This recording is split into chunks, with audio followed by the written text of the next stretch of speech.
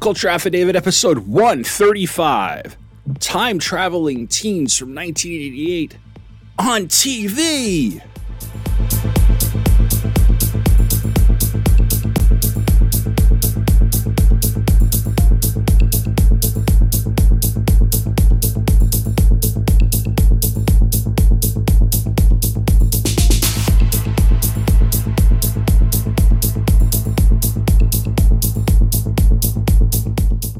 Hello and welcome to episode 135 of Pop Culture Affidavit, the podcast that takes a look at everything random in the world of popular culture, which is brought to you by the Two True Freaks Internet Radio Network.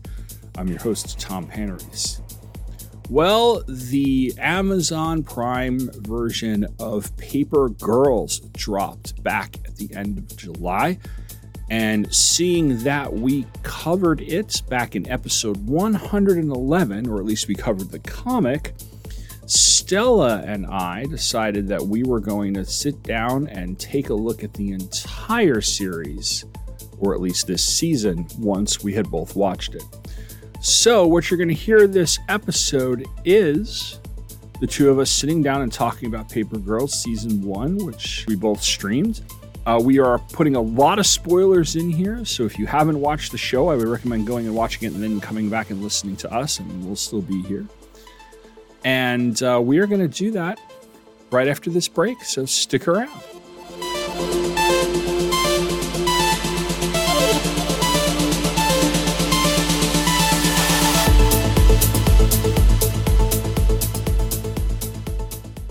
You said I was a liar.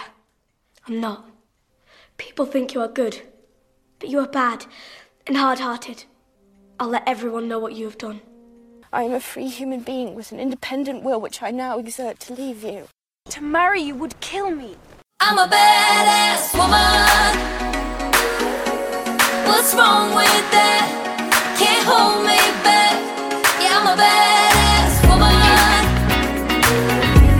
Just made like that, but I'm proud of that. Dear Reader, a Jane Eyre podcast. Join me, Stella, as I look at the legacy of Jane Eyre by Charlotte Bronte through the lens of its varied and various interpretations. TV, film, radio, theater, sci-fi, erotica? Pun intended. Does Jane Eyre transcend culture, time, place, and galaxy? Listen and find out. Coming soon to the Fire and Water Podcast Network. You can't ignore no more. I'm a badass woman.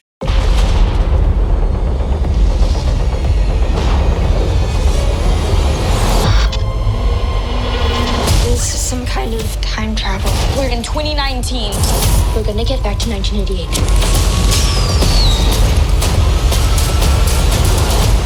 Who's there? What are you doing in my house? What are you doing in my house? That's her. Holy shit.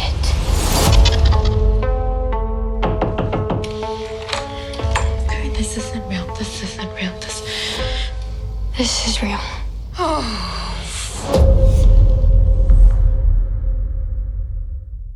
And I'm back, and I'm not alone. Just like I said in the intro section right before this, I have a guest, the very guest who was with me when I covered Paper Girls, the comic book series, a while back.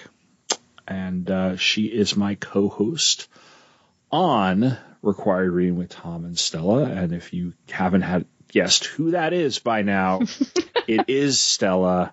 How are you?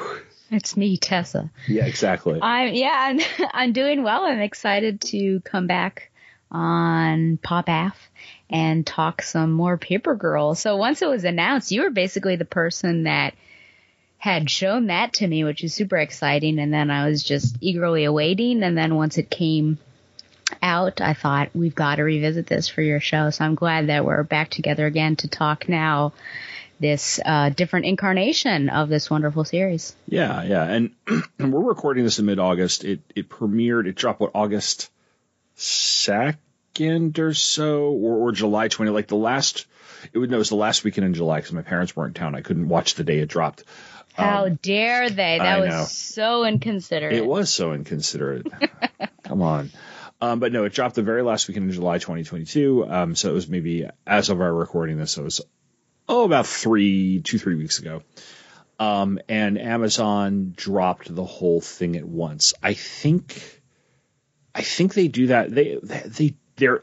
Amazon's weird with series sometimes, and Netflix will do this too, where sometimes they'll drop the entire thing at once, and sometimes they'll drop parts of it, and then a couple weeks from now they'll drop the next part. I think Hulu and Disney Plus tend to be the ones that will drop things on a week-by-week basis, which I find I'm preferring when it comes to streaming. Just to go off on a quick tangent here. As of right now, I have only watched one episode of Stranger Things season 4. Not because I don't want to watch it, it's because of just finding the time and trying to work my way through, because the episodes are like crazy long. Yeah. But it's all there and everything. And I think the discussion on Stranger Things 4 really has kind of petered out. Whereas another show that I watch, whereas like seasons of The Mandalorian or Obi-Wan, for instance, from week to week, you can sustain a good discussion over several weeks. And one show that, and one thing that's actually really fun is that some of the shows that are popular on like Apple or Hulu or whatever that are being released week to week, like I don't know, it makes them feel better to me, or there's something about that. So like I think my favorite show on television right now is Only Murders in the Building. And that's a week to week show. And it's only half an hour, but so it's not like, an hour and a half Stranger Things-a-thon. Mm-hmm. But it's a week to week show, and there's a mystery around it and everything. It's just like, it feels like appointment television again, in the way that like Lost felt, or other episodes of shows back in the pre-streaming era. And but now I don't have the time to binge watch either. And maybe that's it, because, I don't want to watch intense stuff at 10 o'clock at night. And then you can't go to sleep. No, I watch the same show every night about 10 to 11 o'clock. And it's very, very pleasant British people baking things.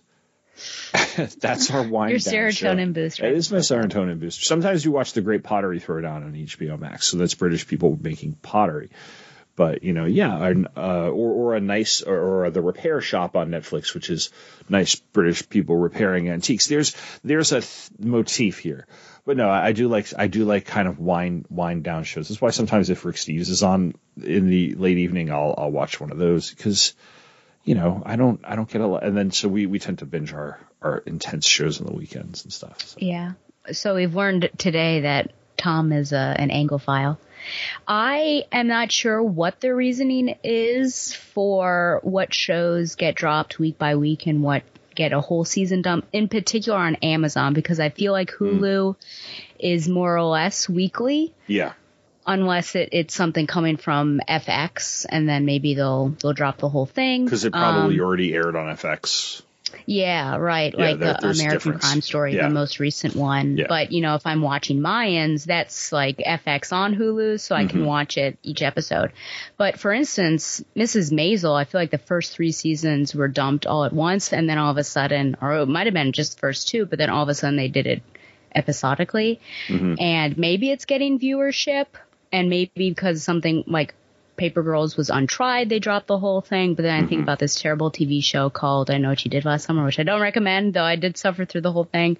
That was week to week, so I'm not sure exactly what their reasoning is. But I will say for this particular show, Paper Girls, I did not binge it. I could have, but I enjoyed watching either 1 or 2 at a time. So I was able to kind of savor what was happening, which is great. I do wonder if, now it's only a week, because we of course discussed when we talked about the comic series that sometimes if there were gaps, if it was more than, well, first of all, if it was a month, or if it was more than 1 month, if there was like a hiatus, we had trouble remembering what had happened previously.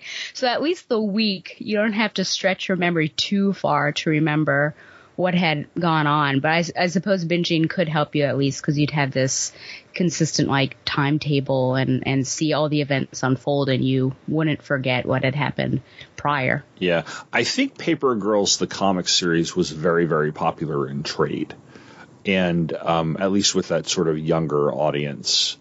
So I don't know, maybe Don could tell us whether or not it sold well at Barnes & Noble, because he's made some mention of some authors in here and there that sell really well. But I know that I know the people that I knew were reading they referred to them as graphic novels. I did not get pedantic and correct them that they were trade paperbacks. But I said, because I remember them reading it or whatever, I said, I said, I really like that series. I think I said I've been buying the comics month to month. Yeah, but I was like you, in fact, without even knowing it. I think I texted you or we were talking on our hiking trip and how I wanted to savor the show. Mm-hmm. And so, yeah, I think the last 3 I might have watched on the same day, because it was like I watched, episode 6 and then 7, and 7 ended. I was like, well, I just want to watch the last episode because I had like the chunk in my day to do it. So I decided to go ahead and do it. But yeah, I had 1, and then because it also you could not only savor it, but you could let it soak in, which I think is really, really important for a show like this, because the show is so much about character. And there are some really interesting set pieces in it. But I was drawn really to the characters and the characterizations as opposed to the effects or the monsters and things like that or whatever, and such. So I'm going to go out on a limb here and say that you liked the show. Yes, it is. That's a good limb to go out on, and I promise not to shake it, and then you fall to the ground. Which is a nice literature reference. We'll let the audience guess.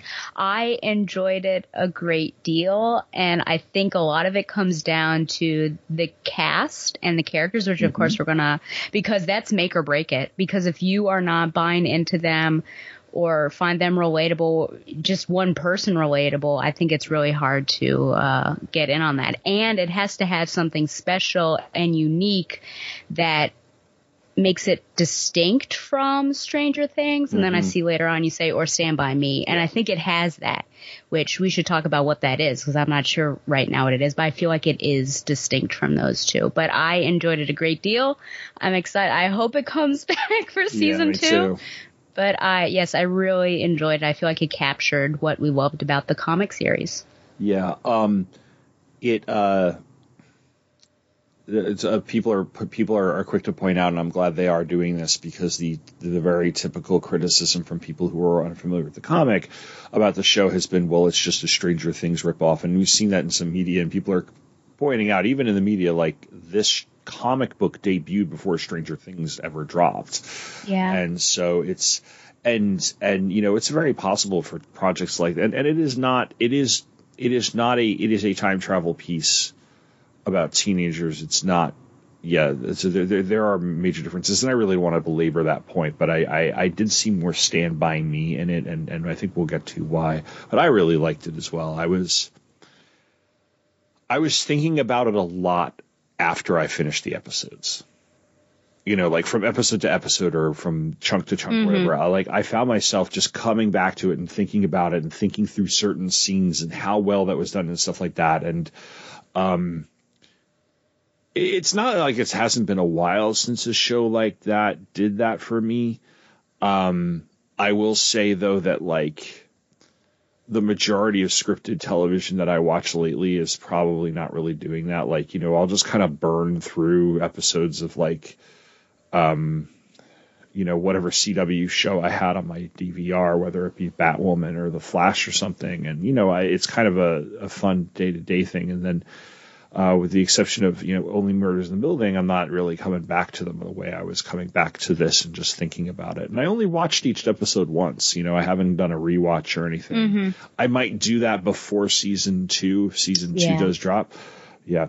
So before we get into what the show is, if you listen to our Paper Girls episode, you know what we're talking about. But before I get into the show itself or what goes on and the characters, I do want to reiterate that we are going full spoiler here.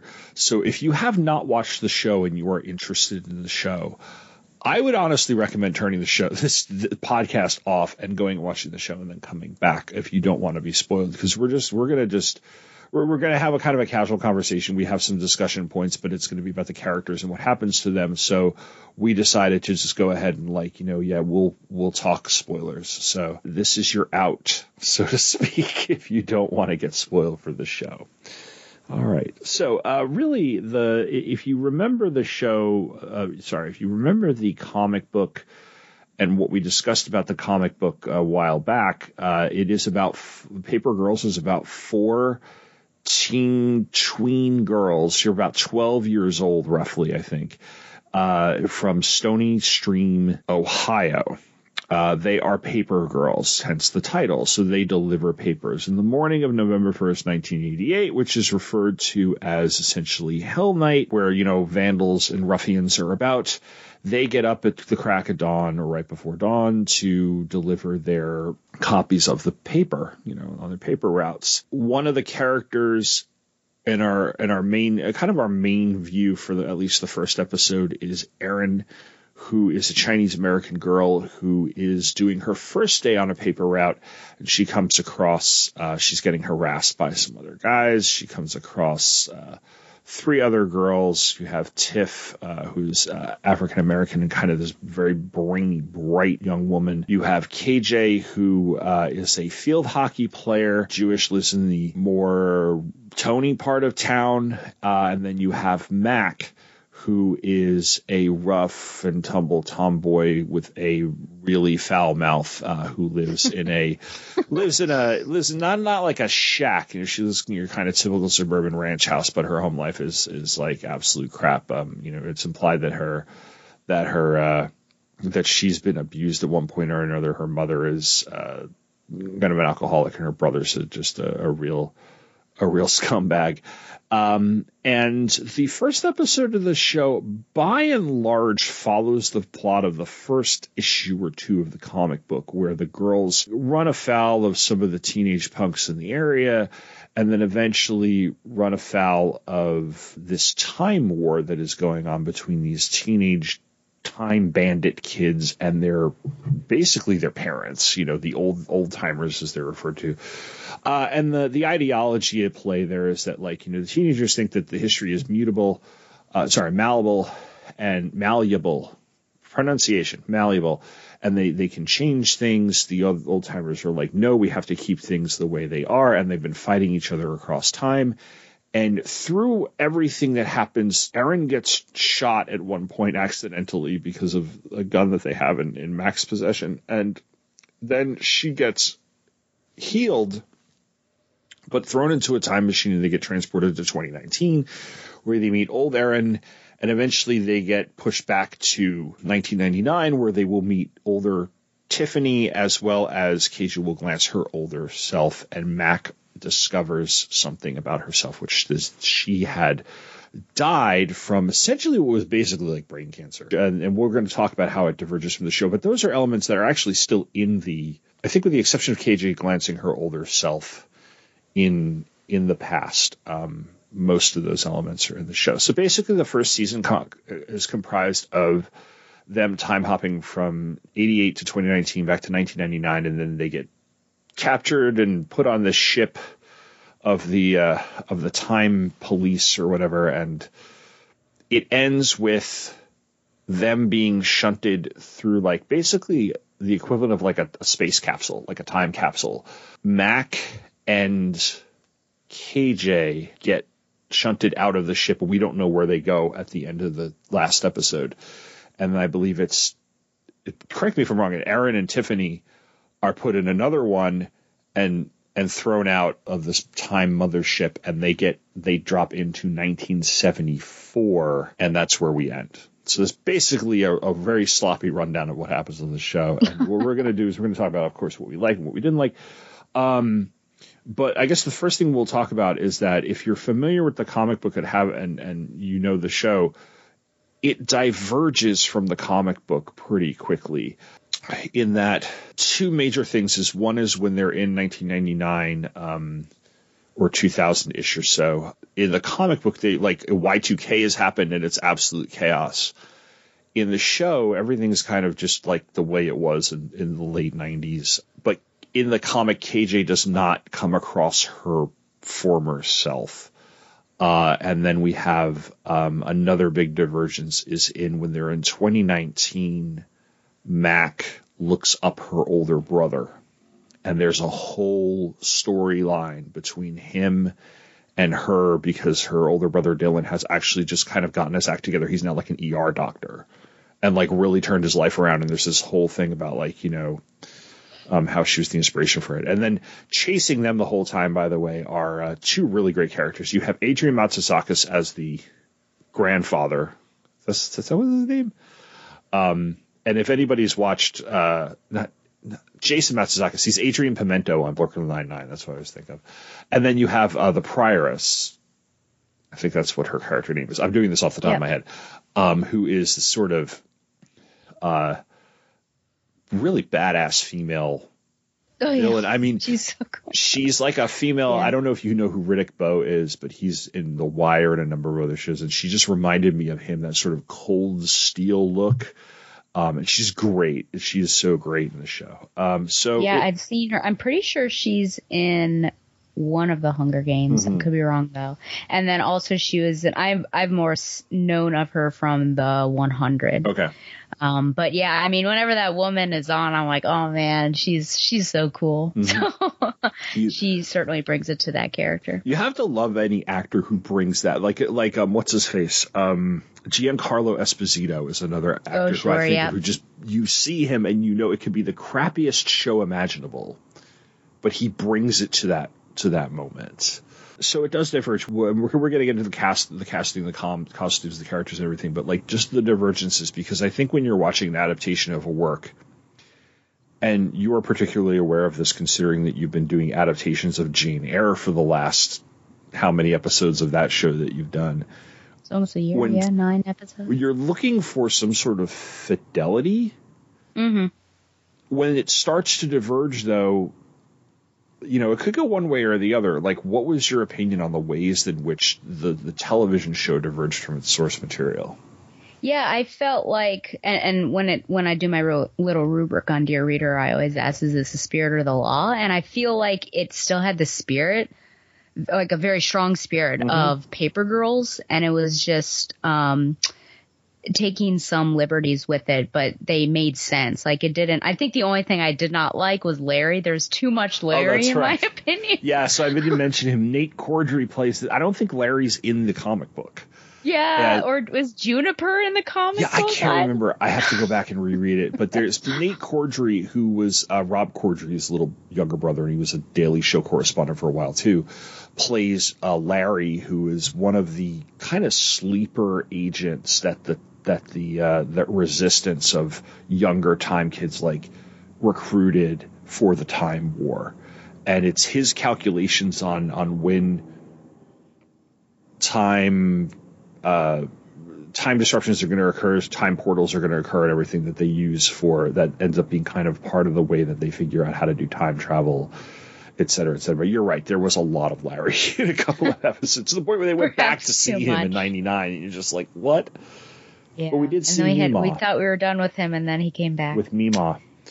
Yes, with Mima. Yeah. So I didn't have, I think, besides Larry, too much difficulty or grievance with some of their divergences.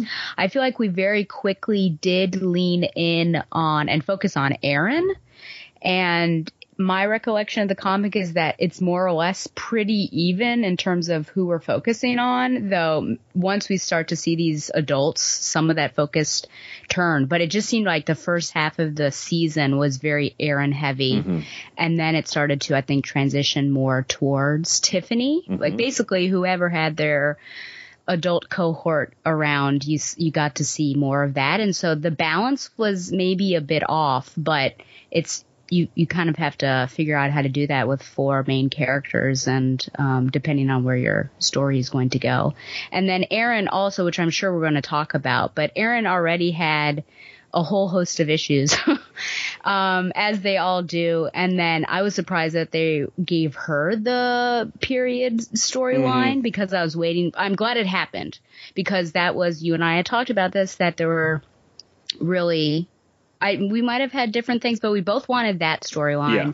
And then I was also really interested in how they were going to deal with KJ's sexuality, that discussion, because going from paper to screen can be very different. Yeah. So I wondered how that was going to be dealt with. But when it turned out, like, very quickly, too, because I think Aaron was just, like, in a closet listening to some people discuss some stuff. And it was almost very maybe it was good because it wasn't like a heightened emotional time, but I remember how like intense it was in the comic when KJ and Mac are having this argument and then all of a sudden there's blood running down KJ's leg and Mac is like, "You're bleeding."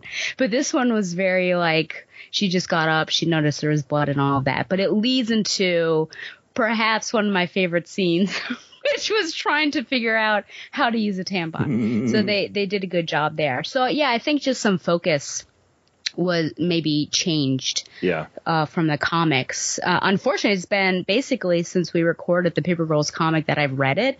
So I'm kind of like trying to figure out or remember where those divergences were. What do you feel like happened? I think that I'm like with you. I think that it really it still felt like Paper Girls to me. And they kept some of the law, so to speak, as you said, in there, but the spirit was definitely there. And it, when, like you said at the top of our conversation here, the casting is the most important part, and they just nailed that completely. I was wondering about, I don't know, to me the whole thing with KJ's period in the comic book was one of the more memorable things, mainly because it was just done in such a realistic and frank way. But when it happens in the comic, they're in prehistoric times, I believe. Yeah. And then the same thing with her sexuality. I would have to go back and reread it to see if they dropped more hints than I think they did. They may have, but when we truly see that, you know, KJ and Max kiss isn't until like issue 25 or 26, and that's late in the run. So I think I would imagine that because they didn't 100% know that this was going to go 2, 3, 4 seasons like Stranger Things, you know, you're kind of taking a shot at it. They put that in there because they needed to get it out there and have something that, like, you know, they hinted at it enough there were people who were going to want that before the end of the season to at least see that at least get confirmation, right? Because we don't have a kiss between her and one of the other girls. We're going to get into that later. I felt that, I'm trying to remember, I felt that what they did was by focusing on the characters in the show and the way they did it, they took away what would have become confusing about the time war, because it does get confusing in the comic book. I remember having to go back and reread a couple of things and be like, okay, this is what's going on. Like, you know, because there's a lot that happens with it. There's a lot of crazy sci-fi stuff. And so I think it helped ground the show a little bit. It helped focus the show a little bit, and it helped us kind of be with them in a way that I think is, I promise I won't be doing too many Stranger Things comparisons. But from the jump, Stranger Things explained in its own language what was going on with the Upside Down. Because the kids, like, named all of the stuff, and because they were using the context of, like, Dungeons and Dragons and stuff, and because they were boys, and geek boys tend to explain things to an annoying degree, I always felt that there was a lot of dialogue in that show that was there for the audience to learn almost as an explanation as to what this thing was, et cetera, et cetera, et cetera. With this, the girls are really smart and really smartly written, but we're not getting a ton of that beyond some of the hypothesizing that the Tiffany's do and stuff like that. So we're kind of alongside them. And I really liked being in the dark as much as these girls were, without feeling, and just kind of going along for the ride, as opposed to when I watch Stranger Things, I am making a lot of predictions or trying to pull from tropes of stuff. Like, my pop culture brain shifts into high gear when I'm watching the other show. And this, I got some of the references that they were making and stuff, but I didn't feel like the show was trying to show off how smart it was. And I really, really enjoyed that about this. Yeah. Creates this intimacy between the characters and the audience, because only certain people, I think, can really closely relate to any of these girls. Yeah. But because we're on the ride with them and we're learning as they learn, I think that's something that's really special. Yeah. I also, and I noticed this as I was, watching the show, Brian K. Vaughan and Cliff Chang are listed as executive producers on the show. But when the credits start to roll and you see writers and directors, so many female names pop up. And that's so great to see, because I think that added to the real, because I thought for a female forward comic book series, it was really, really well written. Now this is coming from a guy, but, but when I saw the names of women on the director and writers, I was like, awesome, because I felt that's what this felt authentic to me, and I think that's part of it. Clearly you were able to use the voice that you had in helping to further craft these characters. Absolutely, and you and I talked off air that I think you agree with me, but I'll at least say that I often mixed up the girls, especially because in the comic, and I love Cliff Chang, but I would get KJ and Aaron just mixed up all the time. And I think Cliff Chang was just really respectful in how he was rendering Aaron as an Asian woman or a young lady. And here it was great to see them physically manifested, because I clearly understood, who was what, which was great.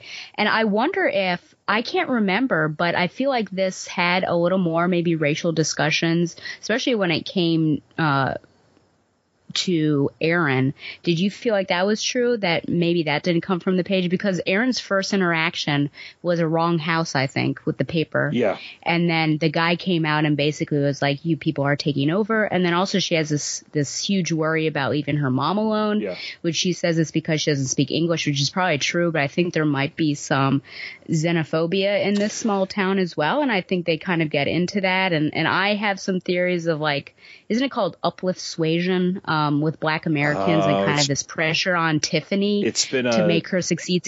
Yeah, I think so. That comes from Ibram X. Kendi, and I read Stamped and I read How to Be an Anti-Racist, but it's been a while.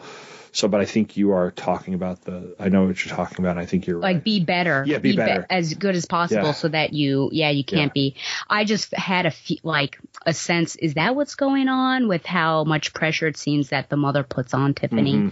But that comes later. But I just felt like there were more racial discussions here, which I didn't think that was out of place. Do you remember that in the comics? Not a whole heck of a lot, to be honest with you. I think there might have been a couple of discussions in the general direction of KJ being Jewish from Mac, because it is in the show that, yes, and I want to say it's in the comic as well. With Aaron and that encounter with the guy at the beginning, that tracks for 1988 because this is the Midwest. This is when, in a big way, American car manufacturers had lost out big time on the Japanese car manufacturers. And there was a lot of xenophobia or You know, in the same way that we see sentiment toward Latin American countries, this thing of, especially after NAFTA in the 90s, like, you know, a lot of anti-Mexican sentiment of like, you know, these people are here to take your jobs. And so he was even referring to her, he may have used the word, and forgive me for using this slight slur, he may have used the word Jap, but I can't remember. But she does make a point about that. I'm not Japanese, I'm Chinese, but like, you know, to him, who gives a crap? You know, he doesn't see that. But it does track with working class jobs were going away throughout the 1980s, and the scapegoat in certain industries was foreigners or other countries. The Japanese had such a strong economy in the 80s that they were the scapegoat, especially when it came to the car industry.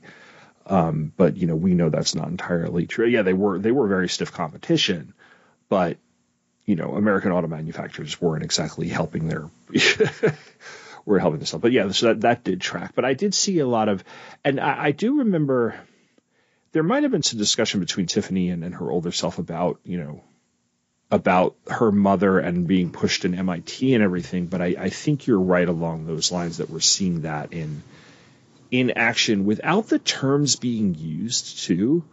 What I liked about when they went back in time, or with the way the girls talked, they talked very familiar to the time as much as that was possible to script, you know, and props to the writers to having Mac use a slur for a homosexual. I think she used the word, forgive me, gaywad, and her brother corrected her. It's like, you know, no, that's not you can't do that anymore. But yeah, props to them for not using the F word, because that scene does not pay off until the very last issue. And if you are not going to cover all 32 issues of this comic in one season, that becomes a huge sore thumb on the entire series, you know, and we get a lot of Twitter threads about why this is, but no, I appreciate them not using that, because it wasn't gonna, you know, it didn't have the payoff may have never come. So, but yeah, I agree with you. I think there was a lot more, but I thought it was woven in really well. Yeah, no, I agree. And you and I also are, you know, the same mindset of, you know, being anti-racist and wanting to grow and all of that. Do you feel like people who don't have that backstory or that knowledge of that time period, so basically younger generations, people that were teaching, do you think that it would hit as well, or they would just be like, well, this is another kind of woke thing where we're showing some of the bad times there, but they don't get that context? Do you think it works for people without that context? It's hard for me to say that, because I'm going to look at it like having grown up in that era, because like these characters are a year older than I was in 1988. They were all born in 1976 and I was born in 1977. So like I identify with all four of those characters on the level of being that age. But at the same time, I think it's really, really well written to where they're not stapling something onto a past era. And and a lot of times when there's small lessons about progress being made across the 10, 20, 30, 40 years. They're done through the older versions of the characters, like Mac's brother, for instance, or like you were saying with Tiffany and that. But it's mixed in too with pressures and aspects of growing older and growing up that I think no matter what your race, gender, class, etc., we have a lot in common. So the idea that you could somehow be disappointing to your parents, the fact that you could struggle with your mental health in some way or another, that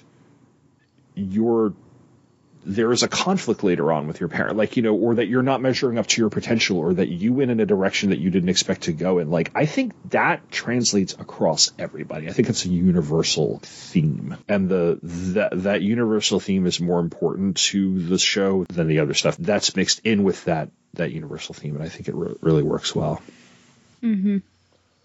I like all of the casting. Mm-hmm. The costume. I was surprised to see, I can't remember her name now, the comedian. It's like, is that Ali Wong? Yeah, is that Ali Wong? It is. Have you seen Always Be My Maybe? I have. Oh, it is. It's on. It should still be on Netflix. It was a Netflix rom-com. Okay. It's her and I think Randall Park. Oh, and okay. And they're like best friends, but like they're kind of the if we're never married by a certain age, let's go ahead and get married type of friend, that thing. And sure. and it's yeah, and it has one of the best Keanu Reeves appearances in a movie of a celebrity spoofing himself, because Keanu Reeves plays himself. It's a cute rom-com, and it's very, very fun, and I would recommend it. Because I think that's where I actually I think I might have seen a couple of her stand-up bits, but that's where I first saw her in like anything of length, and she's really good at this. She plays older Erin. Yes. Yeah. And actually it opens with her. And I want to say it opens with her so people who recognize Ali Wong could be like, oh, Ali Wong is in this. I really do. Because it opens with her in 2019, and then we flash back to 1988, and we come full circle by the end of the episode, and she's in 1988 with her younger self. So it's just like, she's in 2019 and her younger self is there. So that's how it works. Mm-hmm. The costumes are all on point. Yes. I like that funny comment because I think KJ is wearing a DMB shirt, Dave Matthews Band, and Mac is like, well, she can't be all that bad. Well, you have a dumb on your shirt.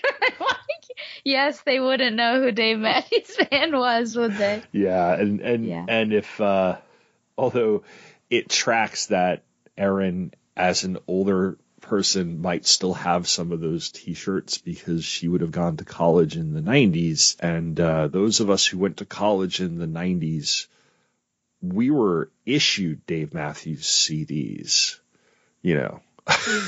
like you could not escape Dave Matthews Band if you went to college from 1995 to 1999. So interesting. Yes. A lot of hooking up was done in dorm rooms to Dave Matthews in the mid to late 90s. Okay. Yeah, it was. Is there one song that was the key makeout song? Crash Into Me was probably one of them. I would imagine. Sure. And Satellite, maybe Love Her Lay Down. Some of the slower ones. Oh yeah, it's okay. It was cliche when it started. That's how bad it was. So yeah. Anyway, yeah. So I just thought the look and the feel of the series was great. Yes. And when they would come across new technology, they didn't seem like cavemen trying to figure something out. Yeah. Which that was a funny scene too when they go to that shop to get that thing fixed. I can't remember what it was. It's a Apple. It's a cube with an Apple. It's like a square with an Apple logo on it, and when it activates, it scans Ali Wong's, the older Erin's face, and that's what. Then she's connected to the big time robot, the Transformer, that. Yes. That she pilots in a couple of episodes. So yeah, it's the control for that. I think when they were in there, someone made a comment about a phone book, and older Erin said, "We don't have phone books anymore." And Tiffany freaks out, just like, "You don't have phone books anymore?" So it's funny when you're like years beyond, you know, the things that people miss. So that was that's pretty. And funny, by the way, when they get to Stony Stream and they realize it's July 4th at 1999, one of the first things Tiffany does is she finds a payphone and a phone book and looks up her. And so it's like a nice little callback. The other really fun moment for me regarding the girls in the future with technology was when Mac finally, Mac and Dylan go into his car, and she's got her tape out of her Walkman, and she's trying to put it. She's like, "What kind of car doesn't have a cassette player?" And he goes, "Watch this." He's like, "Play Danzig," and it starts playing "Mother" by Danzig. I was like, I loved that moment because it was just like, because Mac's mind is just blown. And I'm like, yeah, that's so appropriate as far as just like, oh my God, this is so cool. Like that would be the reaction and stuff. So I really, really liked that moment. That's why that show felt so genuine to me too. Yes. You know? All right. So we'll talk about our characters, and their future selves. We talked a little bit about Erin, so let's start with her. So Erin, of course, being our protagonist, at least at the beginning of the series, and she's the first future person we come across. And in the future, much like her character in the comic book, I think she's one of the ones who's like a little more true to the comic, in that in the comic she's actually writing for the paper that she's to deliver to, and in the TV show she's actually, quote, freelancing, which means she's more or less unemployed, and has been living in the same house mainly because their mother had died. She was taking care of it, and I think she was supposed to essentially be packing it up to sell it because she misses the closing day with her sister. They were going to close on the sale of the house, and you could see that the house has not been packed up yet. So you could tell Erin's just been kind of like languishing and, you know, her own depression or neuroses and things like that. What did you think of Erin as a character in this show? Yeah, so she is certainly, I think it was good for us to follow her because, of course, on one level, as you said, they don't know everything that's going on in this world, and so we're along for the ride with them.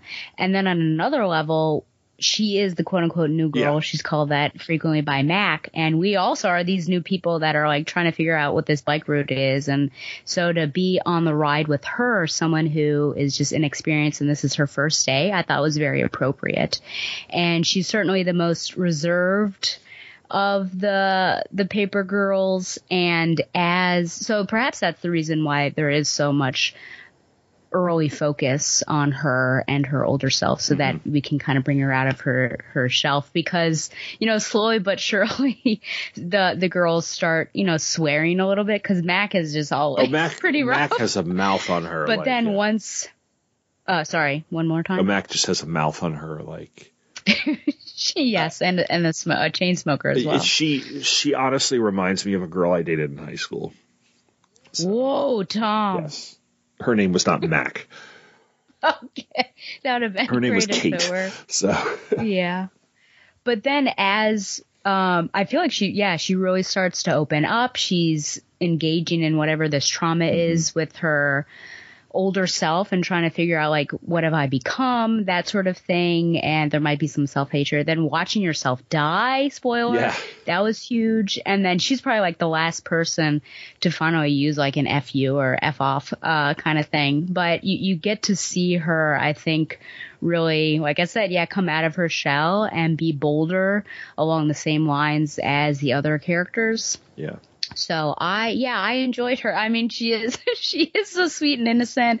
Again, she got the menstruation storyline, and I just, again, that scene was so funny, and the whole tampon and saying, I don't think I have those muscles, and them reading all of this stuff. And it's really scary if you pull out that thing and you hear about this and what could happen if you leave it in too long. And it's like, it sounds horrifying, and to not have any adults is just crazy. And to also have to steal a box, and then Mac had to go back and get some pads instead, which are, you know, the safer bet. But so it's interesting that it happened to her, but I think that was perhaps a good bonding moment for all of them, because a note I had on this little sheet is I liked that they weren't really friends. No. I couldn't tell from the first episode who actually knew each other, because it seemed like they actually didn't know each other. They only knew each other in passing. But KJ had made some comments that she knew Tiffany and that she was a smart person. So that was a bit undefined. I wanted to rewatch the first episode, but I didn't have time. But even, I would say halfway through, they're still not friends. Like, we're not forced and they're not forced to have a friendship, which I thought was actually really nice. But by the end, you could actually see that there is a pretty tight bond because they actually start to look out for each other and like, well, we'll all go back if this is what the threat is. But initially, they're just like these four people thrown together in this really unusual circumstance. They don't know who each other is. They don't know their nuances or their hang-ups and everything, which I thought was really nice. And so the pad tampon was a nice sit-down moment of these four girls have no idea what's happening. Erin's the first one to get her period, and so now they're kind of all living through that. So that was a really, I think, beautiful moment on several levels. Yeah, it reminded me, I bring up Stand By Me because it reminded me a lot of the campfire scenes in Stand By Me, which is, a lot of it is just the discussion of like, the silly pop culture stuff. Like, if I could only have one food for the rest of my life, it'd be cherry flavored Pez and all that. But there are some very heart-to-heart moments in that scene, and there's these four boys bonding along this trip that they're on, and that's where I really started to see that movie in this show with these girls. And Stand By Me is one of my favorite movies, and so I was just, that drew me in even more. And they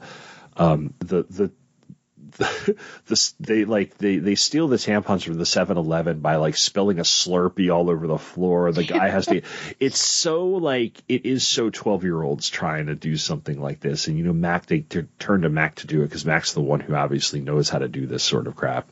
Sure. And then the maxi pad and everything. And yeah, it's just the figuring it out for yourself. I'm like, I can't even imagine how scary that must be if you have no idea what this is, especially if you really haven't learned that much about it or don't have an adult to help you out there. But I will say, shout out to a previous episode that we did earlier this year. I think it was like one of the first episodes of this year. At one point, I think it's Mac gets a bloody nose and shoves a tampon up her nose. Yes. So shout out to She's the Man. Because I laughed 100%. Out loud when they did that. Yes. I wanted to text you about it, but I didn't know if you'd watched the episode yet. Yeah, no, that was great to see that happen. Yes. Yeah. See, it does work. Yeah. Ali Wong, older Erin, has this arc where she's a neurotic mess. At the beginning of it, she's going through anxiety and depression. She's always saying like these self-affirmations in the mirror. Her sister has it like way more together, and you can see this sort of like there's a real conflict between them. And then she can't tell Missy like what's going on with the Larry and all this. But she, at one point when they're shunted from 2019 to 1999, they're shunted in this big transformer-looking robot. That's their portal. And they go in, and then the bad guys send like essentially like a Godzilla, like type of monster. It's big mecha fighting mecha. And the girls get away. And in order to save them, she basically makes the heroic sacrifice. She's just kind of like, you see her over the course of the smaller, because it's only in the first maybe 4 episodes of the show she's in, and that really affects younger Erin because she sees herself die, right. and like I like the fact that they didn't let it go, like because sometimes comic books are notorious for doing that. Like you see something really bad happen, and like 2 episodes later, like issues later, the person doesn't really seem to have an effect on them anymore because we're on to the next villain, right? But Erin's like shaken up through pretty much this entire thing until the action really kicks in again. And I thought that was really well done. And I really cared about her older self by the time that she did that. I wasn't crying or anything, but I felt older Erin's death. Yeah. So. Well, she finally pulled it together too. So I think that was such a big moment for her she stopped, I guess, the self-loathing or what she was going through and made this really noble sacrifice. Yeah. And then Erin in 99 sees that like her mom and her sister were close. So there's a lot going on there. Yeah. And we see conflict between her and her mother over taking the job on the first night. By the way, loved just little touches in the show. Loved the fact that when her mom and her, she was arguing with her mom, arguing in English and arguing in Chinese and arguing like the switching back and forth. Yep. That feels pretty genuine too, and such. At least from when I've heard some of my Latinx students talk to one another. They will switch back and forth between languages and the thing. So, like, I could totally see that happening. So I thought that was cool. Okay, so Tiffany, she's the smart one, is kind of in love with her older self, or the possibility of you can see this sort of like beaming kid. At one point, she learns that she was the valedictorian of her high school, and she goes to MIT before she learns that she dropped out of MIT, or she got expelled from MIT. I don't think she said why, or got kicked out. But it coincided with her finding out that she was adopted. Mm-hmm. So there's a lot going on there that's unresolved at the moment, because instead of getting killed when they leave 1999, older Tiffany is kind of beamed up to the time ship to have her memory wiped of the, kind of like a Men in Black type of thing. You're not gonna remember any of this, which is why she writes the words "You invent time travel" on the cover of Larry's journal and leaves it with Tiffany in 1999. Which that Tiffany didn't. She left the journal, so I don't know how that's supposed to help. When she's beamed up, the journal's not in her hand. She left it in the car. Yeah. So I think the idea is that they will beam her up and put her back where she was, and she'll find it in her car, because the time masters, or whoever they are, I'm just going to say time police. The time police don't know they have that. Like that wasn't the MacGuffin for the plot. The girls are the MacGuffin. So they don't know Larry's journal and all that. So they wouldn't be after something that they don't know exists. So she smartly put it in the car, knowing that the woman would not remember anything about meeting her younger self, but hopefully this will be sort of the breadcrumb, right? She's leaving a breadcrumb. Mm-hmm. So I thought that was a pretty cool touch. I thought it was funny. I thought it seemed to go on a little long, but maybe that was the older Tiffany stuff. Or maybe it's just they were kind of staying in the same place. Maybe it was, because the pace seemed to slow down a little bit when we got into 1999. Because it was pretty frantic through like the first maybe 3 or 4 episodes when they were in 2019 and trying to figure something out. Or maybe it was just because it was reflecting older Erin's neuroses. So she was constantly anxious, so the mood was constantly anxious, but older Tiff is a lot cooler. So maybe that's what it was. But it didn't take me out of the show or anything. So what did you think of Tiffany? Yeah, well, she is our nerd of the quadruplet. Yeah. I don't know, the group, and she's the one that seems to be able to figure some things out. So so she's able to further along some of the plot because she has that notebook, and she and older Tiffany are working through some of these codes to figure out where some of those time happenings are going to occur. She is also our second person that we see, and she is the one, I get, perhaps not conveniently, but appropriately, being a minority character rescuing another minority character, which was good, so there wasn't a white savior situation going on. And she has her walkie-talkies, which leads into everything with the teenagers stealing the walkies, and that's how everything gets there. So I like her. Like, the only thing I would relate to Stranger Things is she did really remind me of Erica, the younger sister. One of my favorite characters in the entire show. Yes, just because she does have that sass. And she is a born natural leader. Because right now it seems like she would be the one to lead everybody. Mm-hmm. And she's even the one, once you find out that it's Tiffany Quilkin, like you saw the Prioris realize, and then that's when the prioress changes everything and starts to help them out. But if someone else comes up to lead, it'd be a shock because you would expect it to be Tiffany. But no, I liked seeing this. She is so overjoyed, and I think everyone was super nervous about what is her future self going to look like, because Aaron and Aaron, that did not turn out so well. So for Tiffany to be super excited and to think, I'm 12, 13, I have these grand plans. These grand plans work out. My future person is so cool. I think that's really interesting.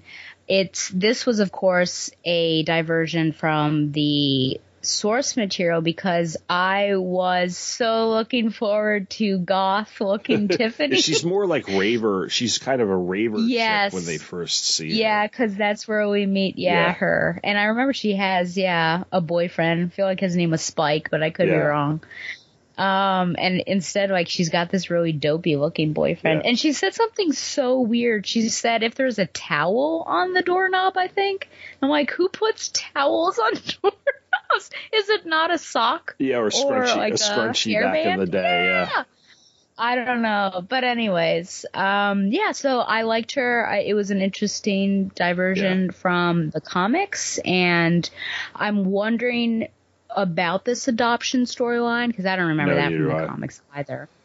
And clearly it had a huge impact on adult Tiffany because that's when she found out she basically took a nosedive, I think, in her personal life. And why wouldn't, that's such a huge reveal in your life, and to have your parents not tell you for so long. So, and then it was told to her at Waffle House and very nonchalantly. So I don't know how that will affect her or if we'll see that storyline again, but that certainly is intriguing. Yeah. Not my favorite of the group, but I liked her nonetheless. I do like how in character them meeting them was, because they met older Aaron completely by accident. They did not know that they were in 2019. They ended up waking up or whatever, and they went to Aaron's house because they were like, well, it was kind of like a place of safety. They were trying to get to safety. So they ran to Aaron's house and they were looking for it, and they came across Aaron. And so it was totally by accident. They weren't looking for her older self. In this case, Tiffany calls her, leaves her a message on what was it's on her answering machine or whatever, and then older Aaron picks them up and stuff. So it's like a deliberate meeting, and that's really, really interesting to me. Yeah. Yeah. And she has to go through all those very specific. She's like, in case you think this is a prank, you have a mole on your butt cheek or something like that. It's like, oh, yeah. And I thought both characters were really well written. I liked the awkwardness. There is a little bit there's awkwardness between Aaron and Aaron, but with the two Tiffs, there's a big sister, little sister aspect to it that is you could see the excitement in older Tiff, but at the same time, she's trying not to oversell it, or she's also trying to protect Tiffany. She protects her from the fact that she dropped out of MIT, the fact that she's adopted, up until it kind of reaches a breaking point. And I thought that character was very, very well written. And then let's go with Mac, because I think I'll say KJ for last. So Mac's very much like her comic book self. I mean, they all are, but Mac pretty much is word for curse word. And I think and it's very true throughout. In the comic book, we know when they go to see, I think they even do go to her future house, and the place has been completely torn down and it's gone, which she's like, whatever. And then she does find out that she's dead. And that's so. There's what's interesting is the way that Aaron, who's kind of the quiet one in the beginning of the story, sees herself die and is very expressive about this, what she has seen, the grief she is feeling, how freaked out she is by it. Mac, who is the loudest of the bunch, is the complete opposite. She finds out, I think she tells KJ at one point, and then that's about it. Because they go to visit her She lies to Aaron. She says she's a veterinarian. Yeah. So she's like quiet about it. So I thought that was really, the kind of the juxtaposition was really interesting. But her storyline diverges significantly because she goes and meets her brother, and they bond in a big way because she takes him back to being a kid again. They set off fireworks and such, and then they meet his kids, who are really uptight private school girls who, oh my God, they eat at a Chili's, which I call BS on that. They got their food in a timely fashion. Oh, man. Golly, what was that, 2012? Yeah, hi, Mike. No, it had to be later. Man, yeah, shout out to Michael Bailey. Oh, no. I mean, like, they go to a Chili's and, like, Max chomping on fries, and his daughter's like, the leftovers could feed, it's so wasteful, it could feed so many people. And like when KJ goes to find Mac because to warn her that the prioress is coming and after them or whatever. And like Dylan's wife offers her, she's like, I can make kale chips. And he's living this very, very healthy lifestyle with her. I found it fun. I have two small nitpicks with it. There's a little bit of an implication that he's kind of like a lot of the healthy choices are driven by his wife. Although I did like the fact that clearly his oldest daughter, what was her name? Like Waverly Sorry? Or something? No, I said Waverly, but I don't think that was right. No, I was thinking like Ryder? Something. I think it was 3 syllables, okay. But we'll consider this. His oldest daughter is clearly his wife's kid, but his younger daughter is clearly his. In that sense, like personality-wise, like you could tell Alice is the younger daughter. And Max, like, you named your kid Alice because that was their, like, stepmom? Or something. Yeah, I think so. And he's like, you have no idea like how she stepped up when you were sick. And there's this whole thing of like him trying to tell her like how brave she is through the cancer and everything, and her just not really being able to process it. But I felt like it was kind of like one of those things where it was like, he straightened up and he got a little too square. And the other thing, in a sense, even though there is some serious character development here, so we can kind of hand wave it, she, in that timeline, is kind of a woman in a refrigerator. If you think about Mac is? Because she dies and her brother gets his act together. Yeah. But I think they subvert the trope by having them meet up and have this thing, and him turn to be like, you're lame. Great to see you're lame. And then she takes off because she's got an adventure. So she's still alive at this point. So they subvert the trope a little bit, but it's a very women in a refrigerator thing. But I don't know, maybe they're kind of doing a little bit of meta commentary there or something. I don't know.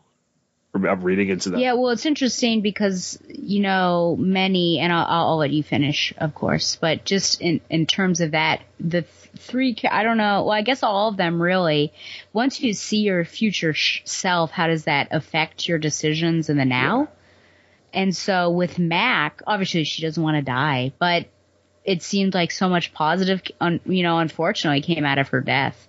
And so what do you necessarily do with that? But I don't think that was really something that she considered in this season. But just, something to think about. But, you finish. Yeah, my thought with the time thing, by the way, and I'm just going to very quickly no prize it by saying that I think each of their interactions with their future selves, it's kind of like things are splintering off. And so they're creating new timelines as they go, And in fact, there's a whole thing, science, sci-fi, crazy timey stuff, where there are rips in the time stream, and it's probably because of what's going on. Wilder is the name of the girl, by the way. There you go. Okay. Yeah. So no, I thought, but I liked that they did that with Mac because it made me more genuinely like her character than just appreciating the badass, trash talking, cigarette smoking 12-year-old.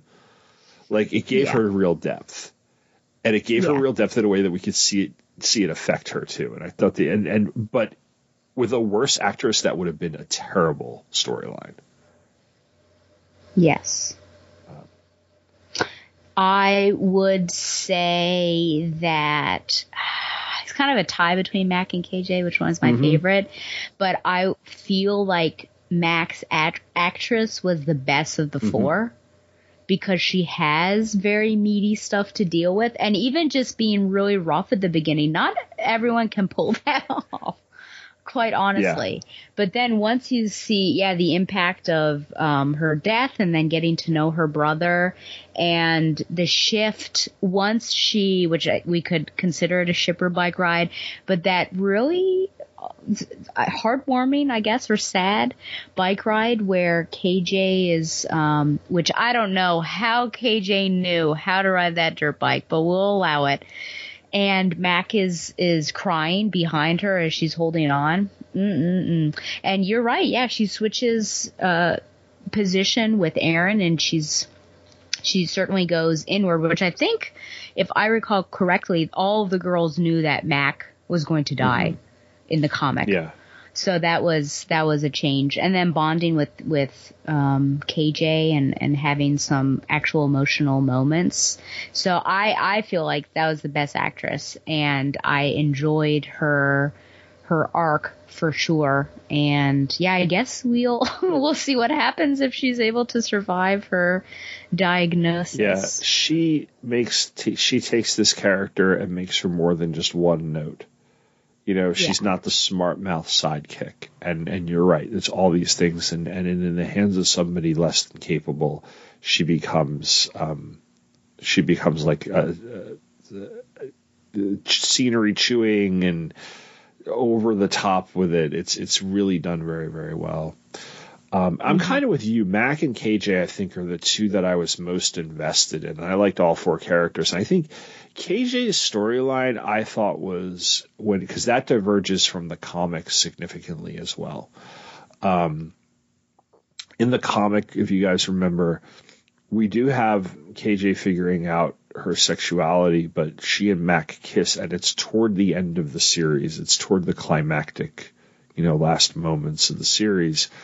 There may have been hints dropped along the way, but here we get like full on confirmation that she's gay, mainly through when they go to 1999, she looks up her parents, and they're there to like swipe food and get some stuff, I think money, or like, I don't remember why else Well, initially they weren't even supposed to be there because I guess generally they take a trip. That's right, yeah. We go to somewhere every 4th of July, so they won't be home. So they went to basically raid the place as best they could.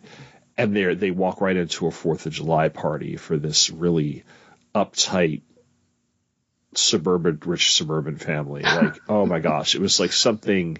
If they weren't I would imagine a lot of their neighbors are very waspy. They're Jewish, but it's just like they're very much. And upstairs, KJ sees her older self, and then her mom's pushing some guy on her, like, you should date him. Here, I want to meet, it's that typical thing. Yeah.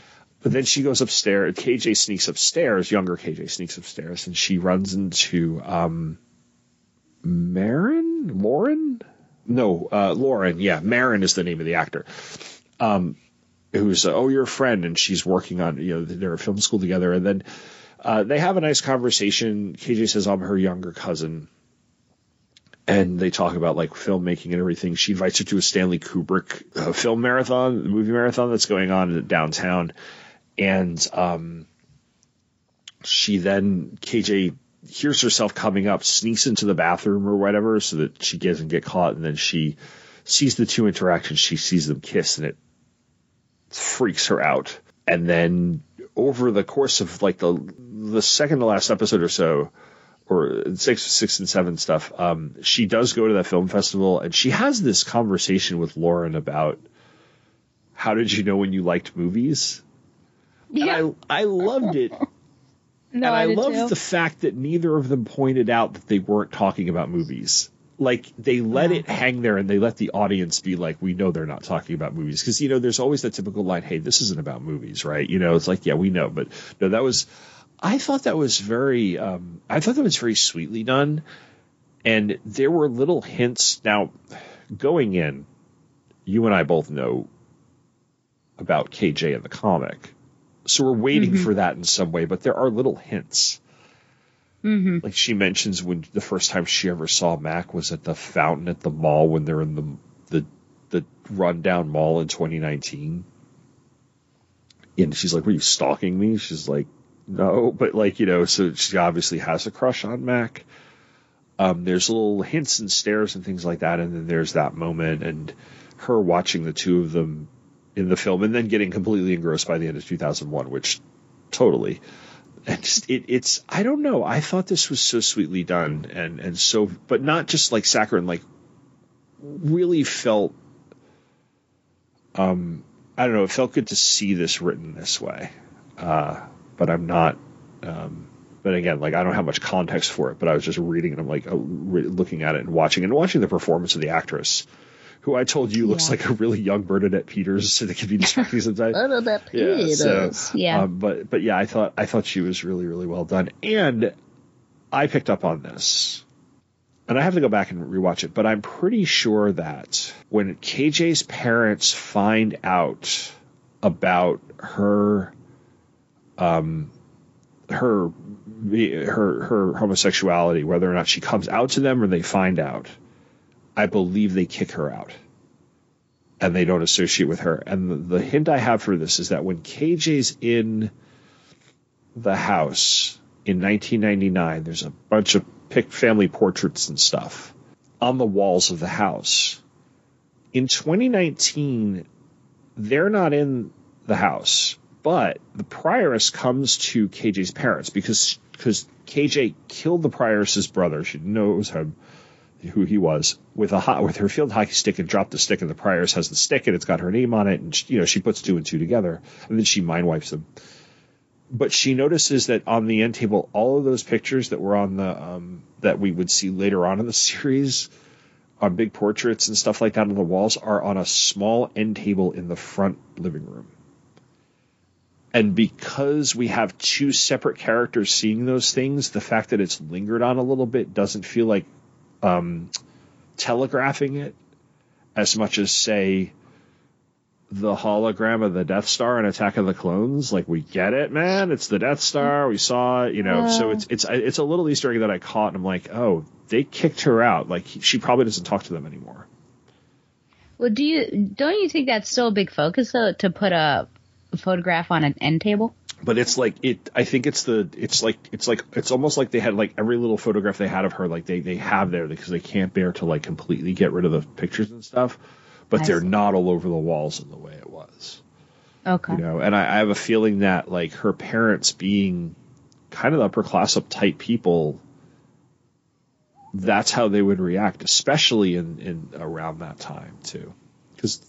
Yeah, that's the big thing, is that's 99, and coming out anytime is hard, but in 1999 it'd probably be, as you go farther back in time, it was harder. It was easier than in 1988, but yes, you are talking about people who are probably much more conservative than, say, if that was San Francisco or somebody like in New York or whatever.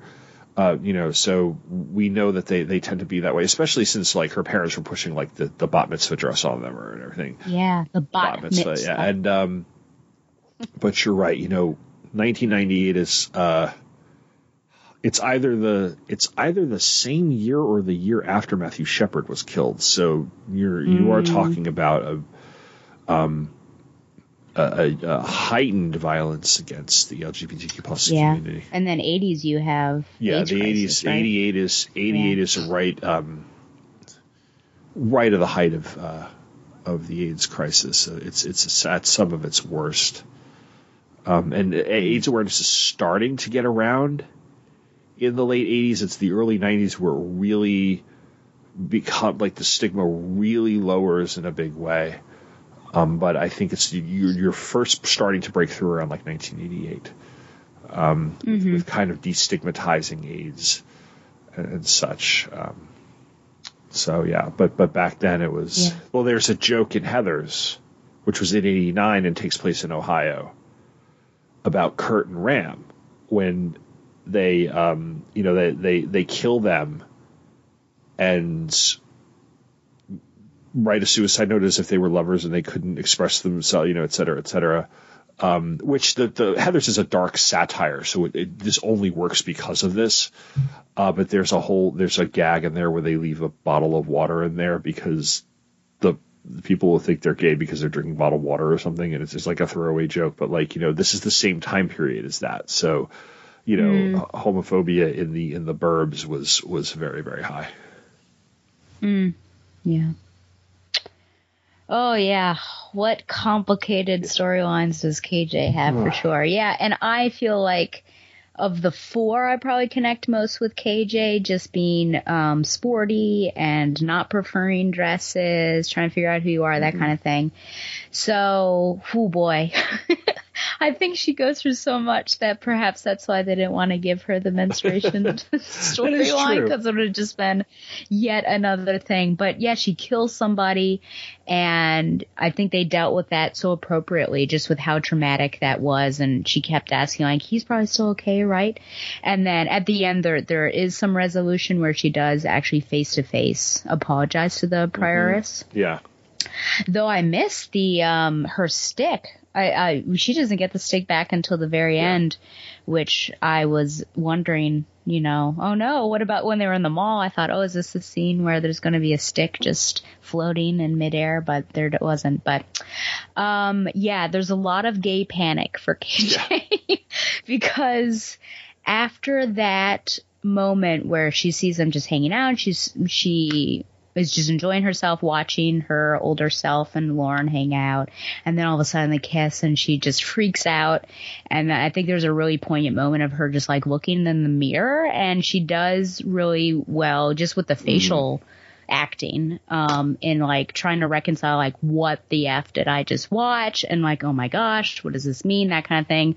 And then outside was when she punched Mac. So it's just like, someone finding something out about themselves, being unable to reconcile that part of themselves and just like outwardly taking it out of them, which of course then ruins her friendship temporarily with Mac or whatever it is. But then they're able to come back. And then, watching, I think wanting to investigate further like what was going on and having that moment, more panic, I think, where she's like, how did you know? It's like, what's going on? What's going on? But luckily, Lauren like quickly picks up on what she means and has that. But it's interesting because with time travel, these sorts of stories, you do wonder, how much should you be told? How much should you know? How is this going to affect you? And I wonder in terms of sexuality, is that like too much for someone to, and like, is that easy or is that hard? Because looking and finding that out and I'm like, oh my gosh, does that click for her? And like, oh, this makes sense. All of these things that were going on, or is it now like, well, now I know I should pursue this. And now she's kind of not on her natural organic timeline. So I felt like there are so many deep questions to ask in terms of sexuality and KJ that I really like, and I still don't have the answer, but I think like it was a really good storyline that I'm happy that they've sorted out. And like you, I was watching KJ from the beginning, watching her glances, seeing if they're going to seed it to have it make more sense. And, naturally, I think she and Mac tend towards each other, Mac being very standoffish at first, but Mac being the first one to tell her that she's actually going to die, KJ rescuing Mac and having that moment. So, and now, of course, they're somewhere. We don't know. I have my guesses. I think we both have the same guess. But I have enjoyed her sexual journey, I guess, and trying to figure that out. But just wondering, in real life, would that be helpful or would that be harder to kind of see in the future? Because that's something that we deal with partially because she sees herself on the rooftop, kiss Mac, and then there's this like, then she has to tell Mac. But what does that mean for her if like she doesn't necessarily understand? Because now it's just like almost forced on her rather than coming to understand herself. Yeah, I could go in a couple of ways because I could imagine that it could scare you. And especially because you're 12, so you're still figuring out a lot about you're still figuring out everything about yourself anyway, right? So, like you said, she's not completely blind to the fact that she feels this way in some capacity, but being that young, it doesn't fully register with her.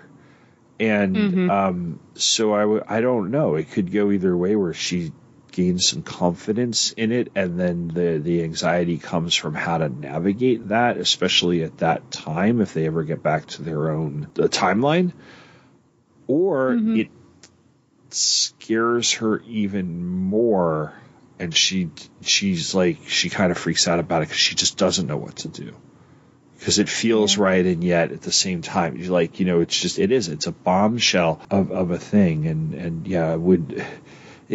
I like how they're kind of approaching the question of, would you want to know something about yourself if you met your future self? Because it's a timeless question. We all ponder that, or if you could ever go back and talk to yourself at a certain age, what would you say? And they're exploring that too, and I really like that about this.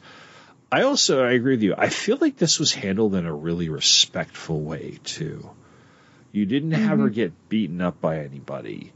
There was no dramatic confrontation with parents or anything, and it wasn't made for a joke. It's not a sitcom though, but it was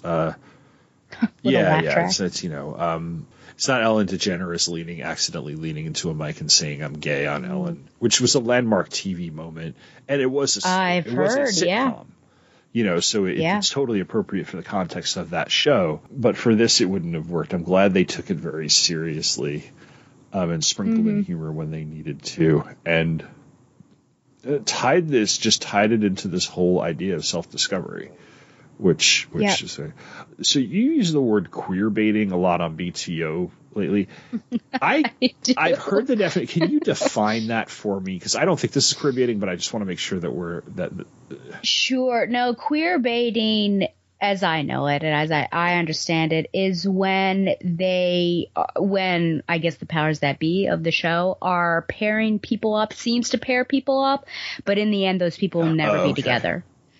So, for instance, one could say Poe and Finn, that was like queer baiting, because it was like getting real close. Is something going to happen with them? And then it never does. Sure. I think they did it a lot on Teen Wolf, where there's just like all this evidence that these people should be together, but they're never going to be. And it's just like kind of to tantalize. Okay. All right. That makes sense. As far as I don't think that this is queer baiting. It would only be queer baiting if Mac and KJ don't get together. Yeah, and I think I want to see. That's the thing. I do want to see them get together because it did happen we have precedent for it. It happened in the source material, but they didn't get together until the end of the series season. So. The comic, yeah. And we know at the end of the comic book series, their minds are essentially wiped, but I think it's going to end similar to the comic series. And I think Tiffany leaving the journal behind for her older self is a little bit of a foreshadow there, in that if the old woman gets involved like she does in the comic book series, in the TV series, they'll wipe their memories of all of this, but they'll leave enough breadcrumbs behind for them to make sure that they find each other and become friends, and perhaps Mac and KJ. So with that progressing, perhaps Mac and KJ do end up together, or I like to think that they did end up together in the end overall, even if they didn't have any memory of their first kiss. And I would have loved, in my mind, Mac and KJ from the comic become a couple, and their first kiss has this weird deja vu to it. And that's the scene in my head. That's my headcanon for the future of the Girls and Paper Girls. So just putting that out there. For sure, yeah. And it's I hope that it is in the show too. It's like such a messy and painful relationship too. Like there's conflict with it. And I think that makes the relationship realistic, because we want, these beautiful, easy relationships, but those don't often exist. So it'll be interesting to see. And I will say, I don't know why people leave their doors open, because that would have been so bad had one of her parents wandered up and seen and not. That's like gay panic for me is like when people are doing things and the door is open. I'm like, oh my gosh, why is the door open? So they're walking away. Baby KJ saw them. Yeah, so let's go on with, and we didn't cover everything, but we've been recording for an hour and a half roughly. So and you know we'll if there is a season 2, we will come back and talk about season 2. Of course, I'm contractually obligated to. Now return. I will say, if Mac and KJ do finally hook up, I would like it to take a while to get there because it'd be nice to see this build and such. Yes. Predictions for season 2. Now we saw that the very last shot of the show is essentially Aaron and Tiffany end up in Stony Stream again, and they go looking for the farm, right, where Larry lived, or they go looking for somebody's place, and they stumble across a drive-in movie theater that is showing The Longest Yard, which places the episode in 1974. So that's where they are. We don't know where Mac and KJ are. I want it to be the prehistoric thing so we can meet the cave woman and the astronaut and that whole storyline of how the whole, because there's a direct connection to Time Grandpa and the Prioress and all that. So that's my hope that they're in Dinosaur Land. That's also my hope. And I think that's a good way to bring them together, because if you're these outlanders that are feeling very uncomfortable, of course you're going to get closer with the person that you're with that you can at least relate to. So I feel like that's a good way to bring those two characters real close. And it doesn't necessarily need to be romantic yet, but just like kind of trauma bonding. And so more Larry is what you're saying. But Larry is probably a teenager? Yeah, I don't know if they'll in 74? Larry is not even, maybe. I don't know. He might be a young kid. I don't know if we'll see any Larry, but we might see somebody else. Somebody else. She'll come out with a shotgun. A parent, maybe, or somebody. That would be interesting. Yeah, and how these two get. So now it is, like I said, these people were not friends. They were thrown together in a strange circumstance. By the end, they do have this bond. And now they've been separated, which is really interesting. And so you'll see these two, which you've not seen Stranger Things, whatever season this is for. But one of the weak points of it, in my opinion, was that there were 3 storylines going on in 3 different locations, and it was too much. And so the challenge, of course, will be how do you keep us engaged, our attention engaged in 2 different storylines. But I'm looking forward to seeing timelines or times that I'm not familiar with, because 99, even 88, but 99, 29, okay, that's real familiar.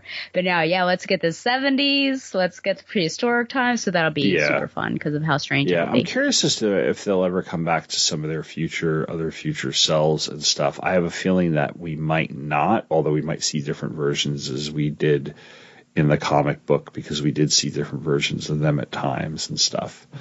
And I wonder if they'll ever have a resolution to whether or not Mac will survive.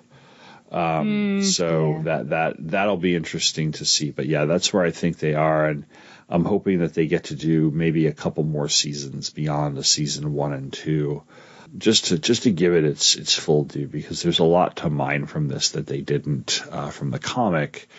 And now that they've really established the rules of the game, they've established the protagonist and the antagonist, they established what's going on, they can get a little weird if they want to and go off in the direction that the comic book did, especially with the prehistoric stuff. That'll be really, really cool to see.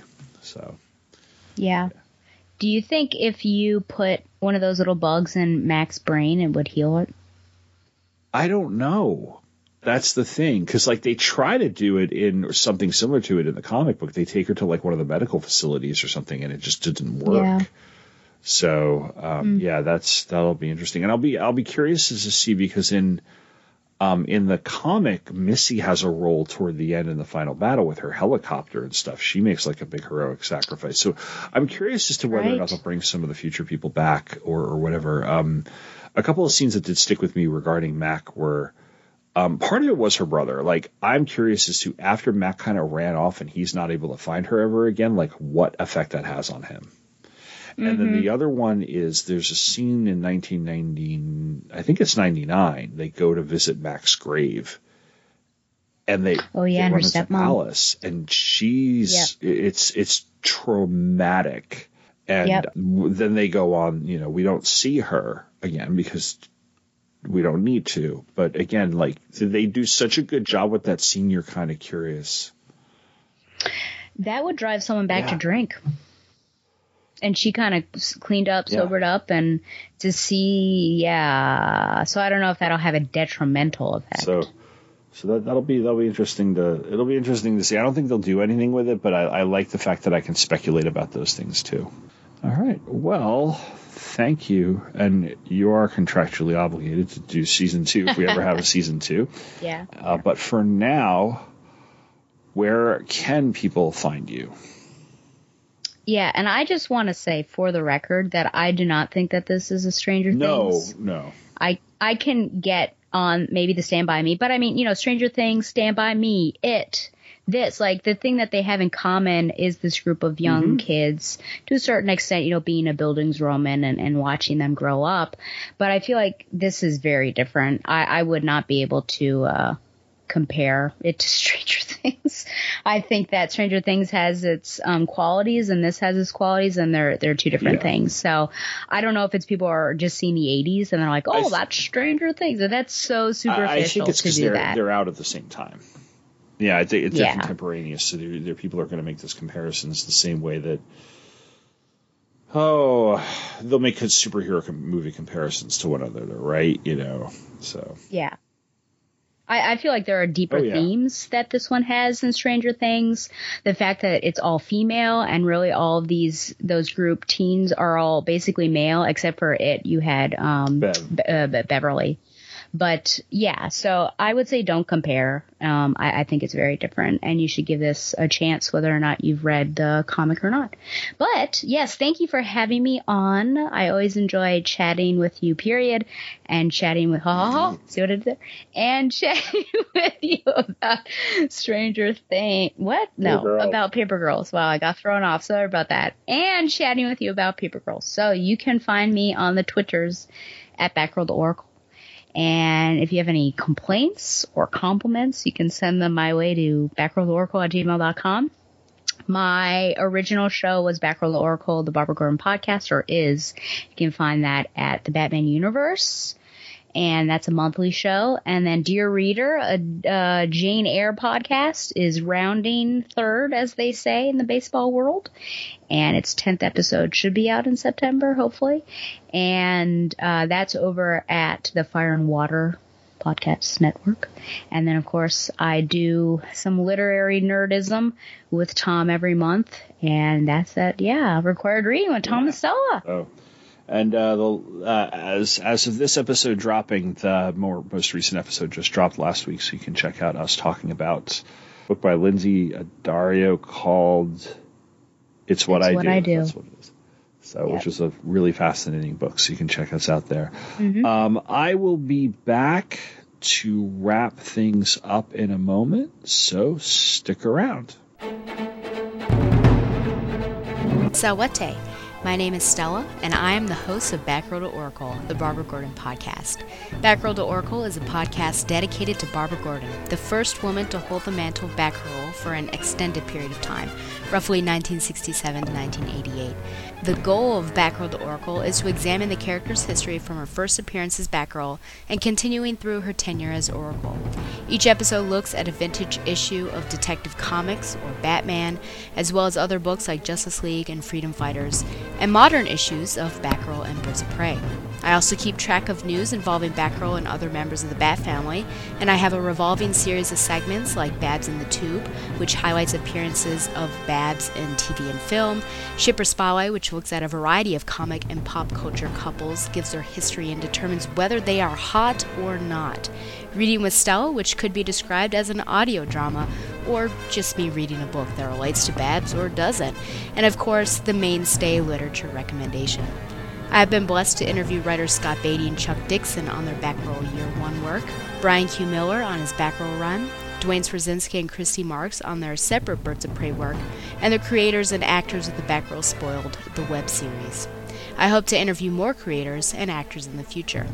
My goal, most importantly, is to make a fun, entertaining, and thoughtful show that people enjoy and from which they learn.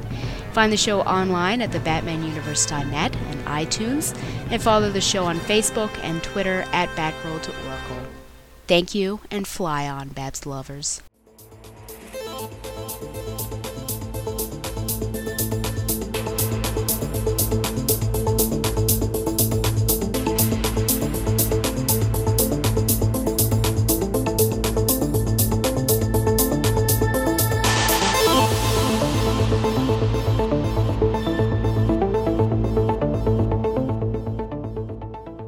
And once again, I'd like to thank Stella for coming on. It was a great conversation. Next episode, I'm going to go along with the things I had planned, which is to look at Crash Course and Dance Till Dawn TV movies from, 1988, the same year The Paper Girls takes place, or at least the beginning of it does. And then the episode after that will wrap up my America, Our Society and Culture miniseries that I've got going. I've had at least one or two pieces of feedback just overall lately. I'm going to save that for episode 137. So if you have sent me an email recently, that's where it's going to go. If you'd like to talk to me about this episode or any other episode, don't forget to send me an email, leave a Facebook comment, etc. And as always, thank you very much for listening, and take care.